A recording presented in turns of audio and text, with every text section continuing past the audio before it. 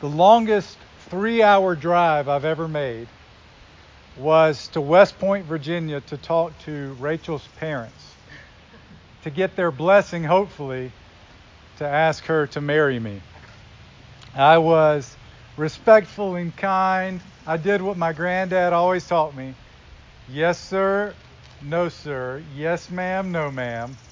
I was doing everything I could. I wanted to impress them. And this wasn't the first time I'd met them. I wanted them to like me, and I wanted to receive their blessing.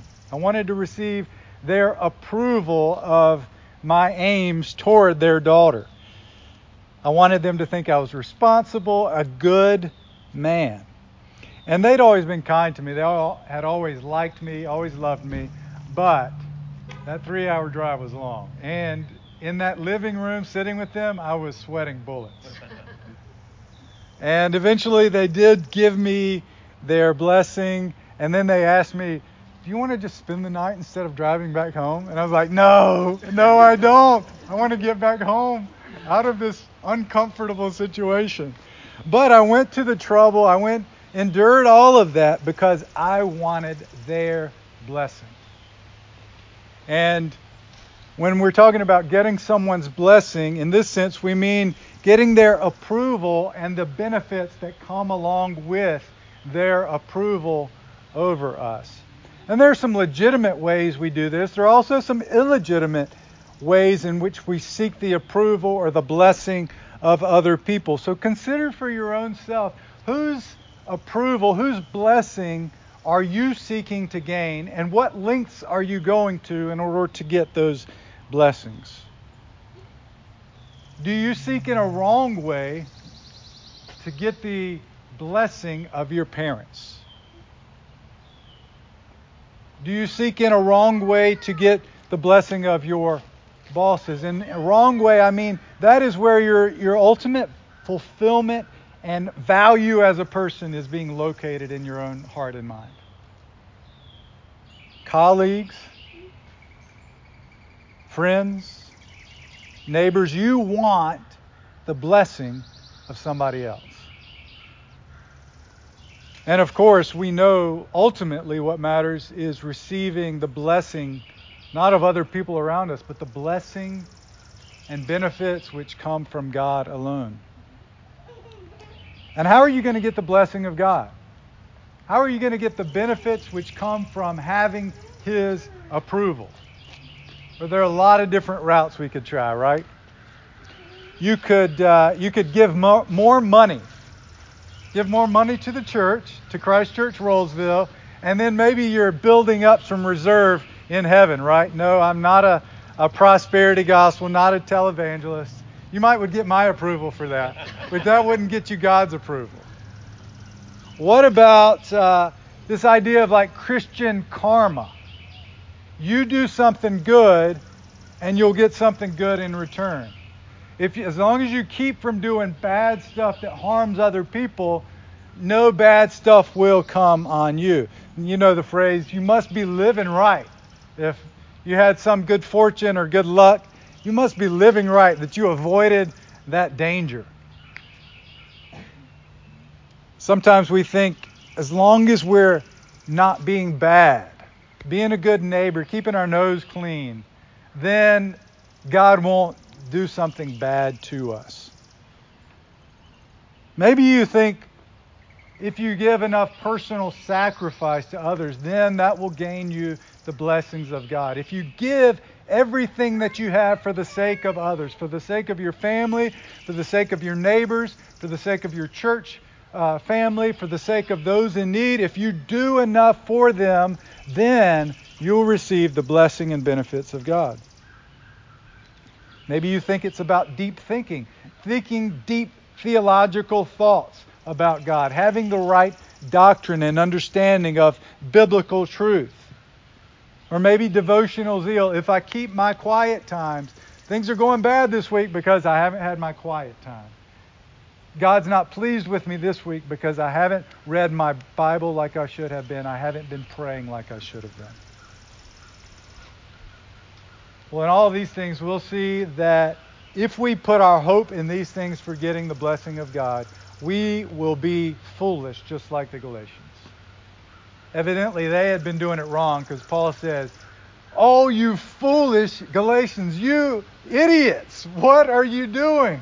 Who has bewitched you? Who has hypnotized you?" Like Kaa, the snake in Jungle Book, he hypnotizes the boy, and his eyes like a spiral, these spiral colors to them. He's entranced by what he sees. And in a similar way, Paul is saying, you Galatians, you've been entranced by something. Who has done this to you? That you would be pulled away from the gospel of free grace into a gospel of doing things to get the blessings of God. So to bring them back to reality, Paul reminds them first of their own experience. How have you received the blessings of God in the first place? And then he reminds them of an example in the Old Testament from Abraham, someone all the Jews would have looked up to. And he shows by these things, one, what the benefits and blessings of God entail, not a comprehensive list, but pretty exhaustive, and how to get these blessings of God. And although these things should be a reminder to us believers, we find that we need these reminders over and over and over again, because the pull in our hearts towards doing in order to be accepted by God comes at us continually. So let's consider these two things then. First, what benefits are entailed in the blessings of God? And we look in really verses 1 through 7 to see these benefits. And you could categorize them put them in two different categories. One, you could put them first in the category of the blessings of entrance into God's family, and secondly, the ongoing blessings of remaining in God's family, of having His love and His favor throughout your life. So notice these questions that Paul asks, and by these questions he's calling to their minds the experience that they've had, how they have received the benefits of Christ. Verse 2, let me ask you this. He says, let me ask you only this, and he lists like 5 questions. Did you receive the Spirit by works of the law or by hearing with faith? How did they receive the Spirit? He wants to recall to their minds, how did you receive the Spirit of God indwelling you, changing your heart, so that now you loved Jesus Christ and desired the things of God rather than the fleshly things of this earth? By hearing with faith or by works of the law? And as he makes clear throughout, it is by hearing with faith. You receive the Holy Spirit not by earning it by works of the law, but simply by hearing with faith, hearing and believing.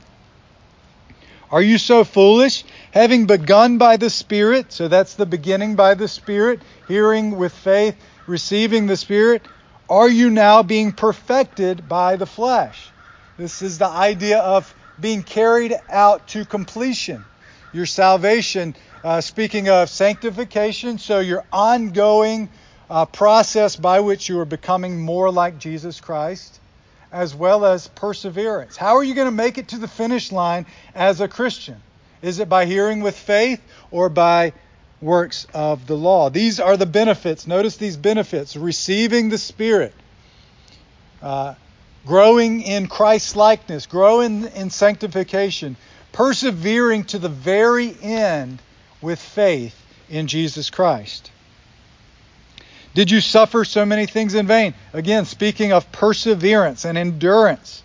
Does he who supply the Spirit to you and work miracles among you do so by works of the law or by hearing with faith? So he's speaking of the benefits of the ongoing supply of the Holy Spirit in your life. Not only did the Spirit change you when you first came to Christ, changing your heart, giving you a heart of flesh, a spiritual life, He indwells you now.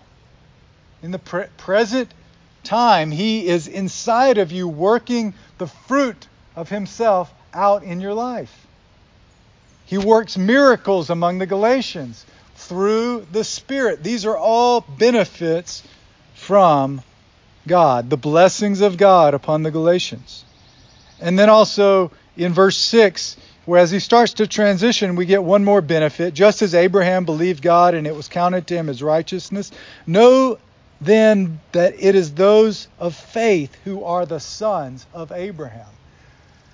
The rightful claim as children of Abraham are those who are of faith. This is a blessing from God.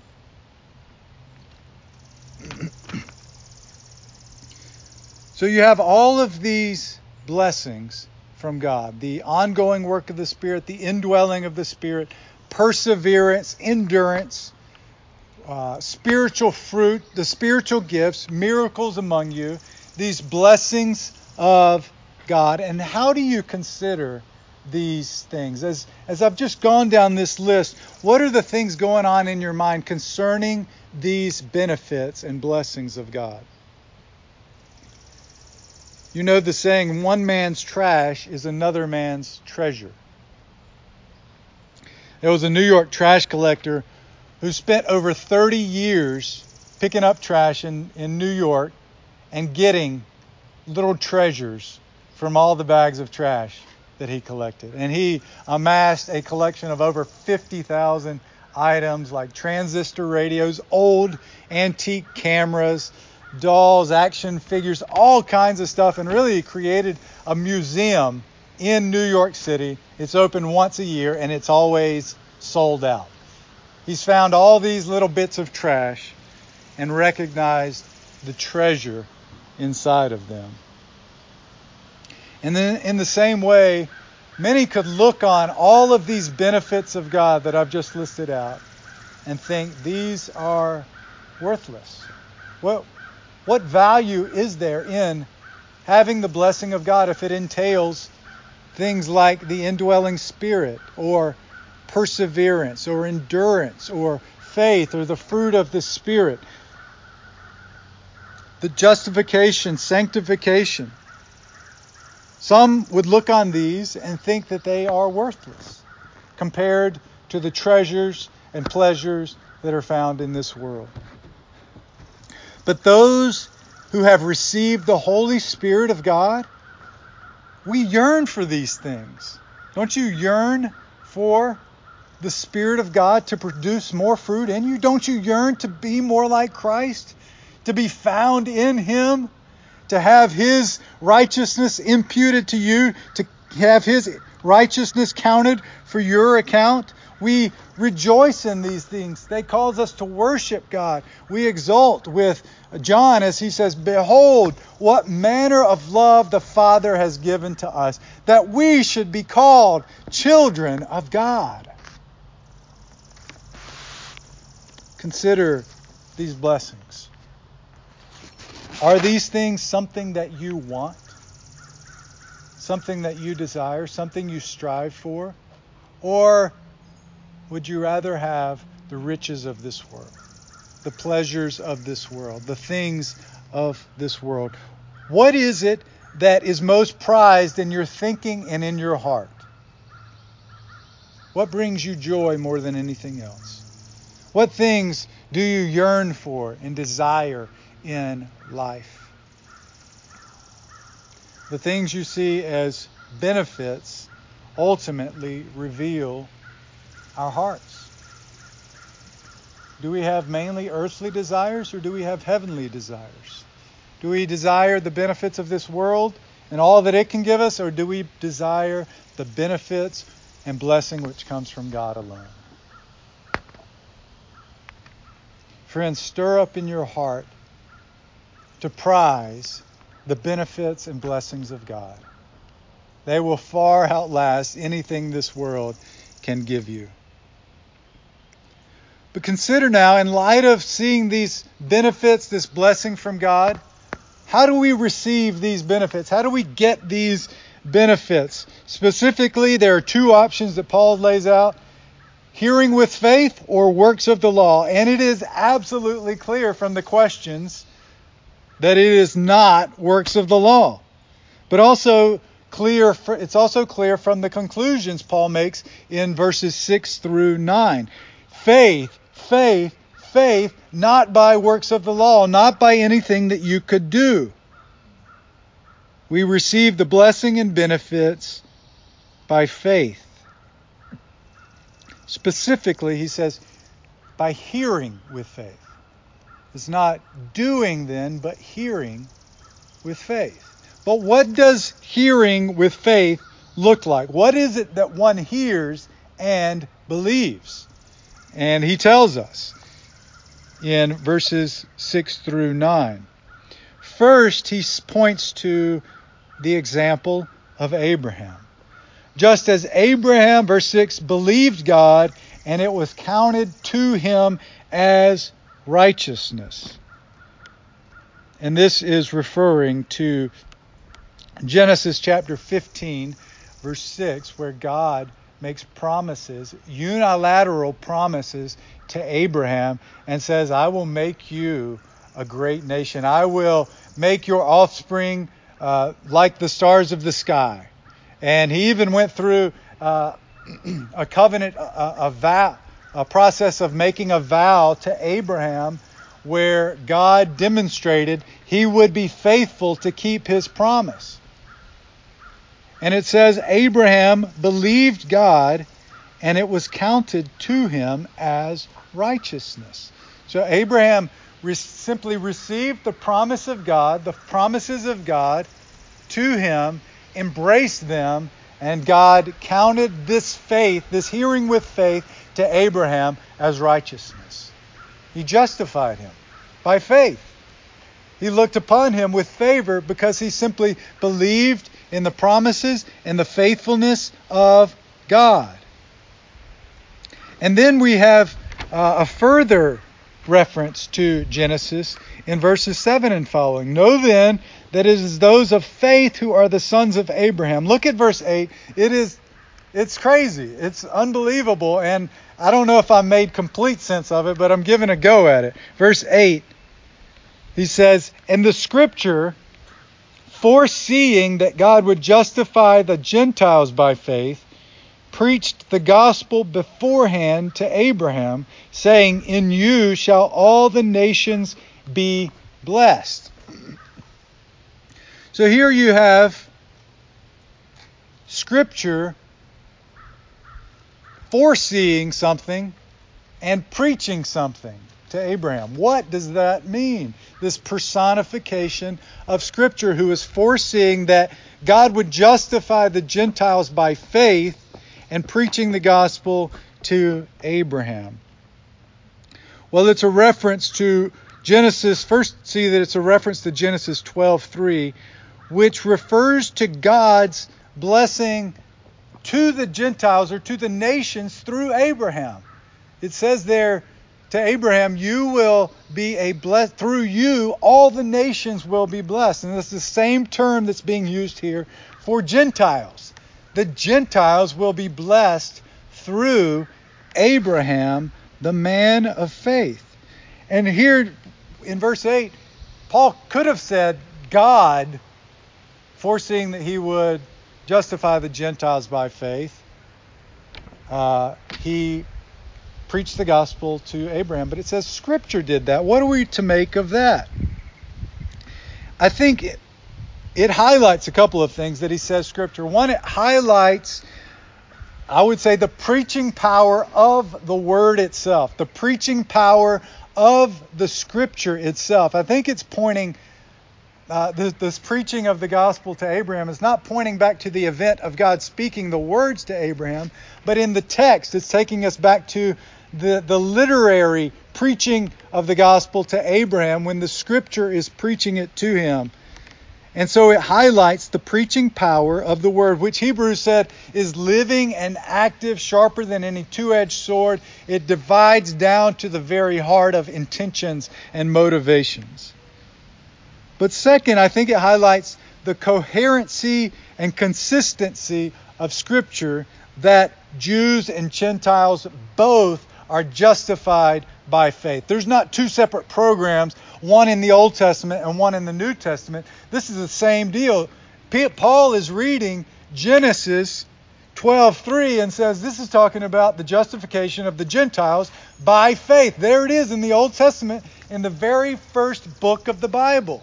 Scripture is coherent and consistent from beginning to end, that Jew and Gentile, all people of all nations, will be justified by faith alone and not by works of the law. So he points to Abraham to show this is how you receive the benefits and blessings of God. Hearing with faith. And for the Galatians, he points to something even more specific, not just broadly the promises of God, but look back to verse 1 at the beginning. And I think this is what he's calling the Galatians back to. Foolish Galatians, who has bewitched you? It was before your eyes that Jesus Christ was publicly portrayed as crucified. What does that mean, that Christ was publicly portrayed before the Galatians? Did they see him literally on the cross? Was he there, or did Paul paint some picture on the wall in some of the churches for them to look at and to perceive? No, rather, it is the public proclamation of Jesus Christ crucified for sinners, which is put before their eyes by their ears, I guess we would say. Publicly portrayed, the Galatians saw Christ crucified with their ears as they heard the preaching of the gospel with faith. And here I think Paul's point is the public proclamation, the public portrayal of Christ crucified through the preached word of the gospel is enough to convince us that we are justified by grace alone, through faith alone, and not by the works of the law. This is how you receive the benefits and blessings of God, by perceiving through hearing with faith Jesus Christ, who is crucified for your sins. By hearing the gospel of Christ with faith. And this helps us to think, this part about how we receive the benefits of Christ helps us to think about several implications for our own belief and understanding. One is considering how we read the Scriptures. Like with Paul's pointing to Scripture, preaching the gospel, and foreseeing the justification of the Gentiles by faith. How do we read Scripture? Do we read it as ultimately pointing to Christ, as a testimony of Christ, as a revelation from God about Christ who was crucified for sinners and justifies those who come to faith? Or do we read it generally as moralistic stories? The Judaizers would have seen Abraham as a man of law. He was the one who was circumcised before the law even came. He was a proto-law man. But Paul says no, he's a proto-faith man. He is the man of faith. And all who come to faith in Jesus are sons of Abraham. Secondly, it reminds us, it pulls us back once again to how we receive the benefits and blessing of God. Fix your eyes upon Christ, who is crucified for your sins. Come to him with faith. Hearing with faith, however, doesn't exclude effort or doing. It simply puts these things in the right order and priority. In fact, we need nuance, right? James says, prove yourselves to be not only hearers of the word, but doers of the word as well. In other words, the faith that you have in receiving the gospel inevitably produces fruit of works to those around you. Good deeds of love, of standing up for the value of human life in these various circumstances and trials, of loving your neighbor who is in need, of meeting their needs, of sacrificing yourself to do good to others. We should ask ourselves, Do I have a faith which is faith only, or do I have a faith which ultimately produces works of good deeds and of love towards others? And James would say, if you have a faith which does nothing, then you need to go back to step 1 and look again at your faith to see if there's something deficient in your faith, because faith inevitably produces goodness to others and fruit to others. So what does it practically look like then to hear with faith? I think one thing it looks like, very simply, is committing yourself to attend the corporate gathering, to hear the preached word of the gospel of Christ who is crucified for sinners. It seems maybe self-serving, right? You got to come hear me preach. But I would say this, if I was a church member and was not a pastor or a preacher, to commit yourself to being in the place where Christ crucified is proclaimed week in and week out. Do not settle for moralistic teachings. Do not settle for simple Bible stories. Settle only for the proclamation of Christ crucified for sinners, because that is where you're going to be able to hear with faith and receive the benefits that God has for you.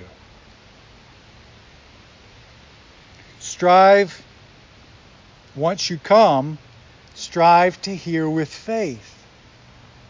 Hearing a sermon is an active endeavor.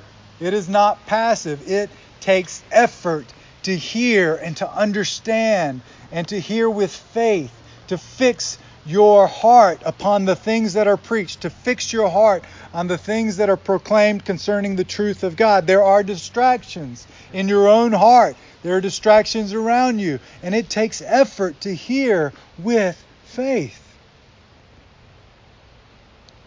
It just strikes me, there's a book. I haven't read it yet, but it's an old Puritan book. A small book, and yet more than you might would imagine on thoughts on how to keep your mind from wandering in public worship. That is something we all need. I find that in myself when we have guest preachers and I'm sitting hearing the preaching. It takes effort to hear with faith the things that are proclaimed concerning Christ. And then just generally place yourself in the context where you will hear the word and promises of God. Whether that's in your small groups, whether that's with a group of friends, hanging out together, having a cookout, whether it's with one-on-one meeting with someone else, whether it's your own personal Bible reading and prayer, place yourself in a context where you can hear with faith so that you might receive the blessings of God. The blessings of God, are they worth it to you to receive, to endeavor, to strive for, to desire? To what extent would you go in order to receive the blessing and favor of God? Giving more money? Trying to be better? Trying to get rid of your bad habits and do good things? Sacrificing yourself for others so that you might have the favor of God? Imagine a man in Philippines who is crawling on his hands and knees down a stone road. Blood begins coming from his knees, his hands, and then when he gets to his designated place, he is raised up on a cross and crucified. This actually happens. Every Good Friday, volunteers, men, crawl on their hands and knees until they are taken to a place as they reenact the crucifixion of Jesus Christ and are crucified themselves.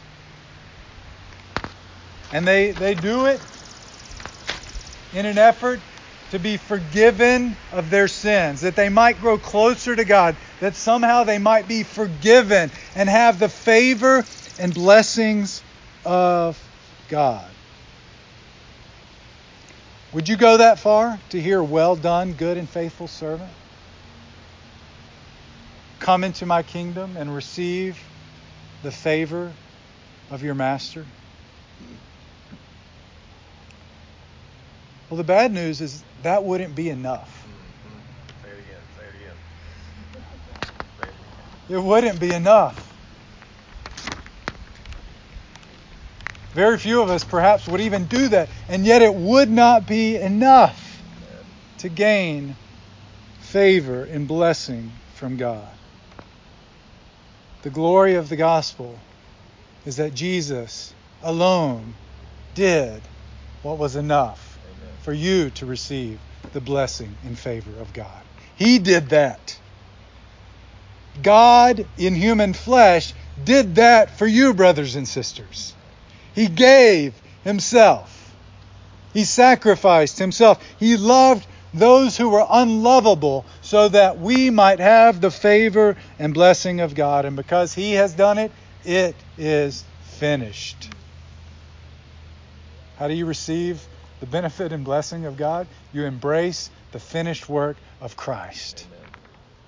You rest in his sacrifice for you, and you simply receive it like I'm receiving the sun, the warmth of the sun on my body right now. You just take it in, you rejoice in it, you embrace it, you worship God because it's free grace to you. You hear with faith. You realize you have nothing to add to what has already been done for you. Brothers and sisters, simply receive Christ crucified for you. Let's pray together. Father, we thank you for your amazing grace. And we ask that you would just lavish it upon us more. We come to you with open hands, unable to give you anything of worth or value, even if we were to sacrifice our very lives. And we pray that you would help us to reject any attempt at gaining your favor, reject any attempt at moralism, reject any attempt at sacrificing that we might gain your favor, recognizing it is done by Christ alone and simply receiving what you have done for us. Help us to encourage one another in these things. Help us to remain steadfast in these things and produce fruit in us of love and good deeds because of your grace to us. In Christ's name we pray. Amen. Amen. Now let's stand together and receive the benediction from God's Word. Now may the grace of Christ our Savior and the love of God our Father and the fellowship of the Spirit be with you all. Amen.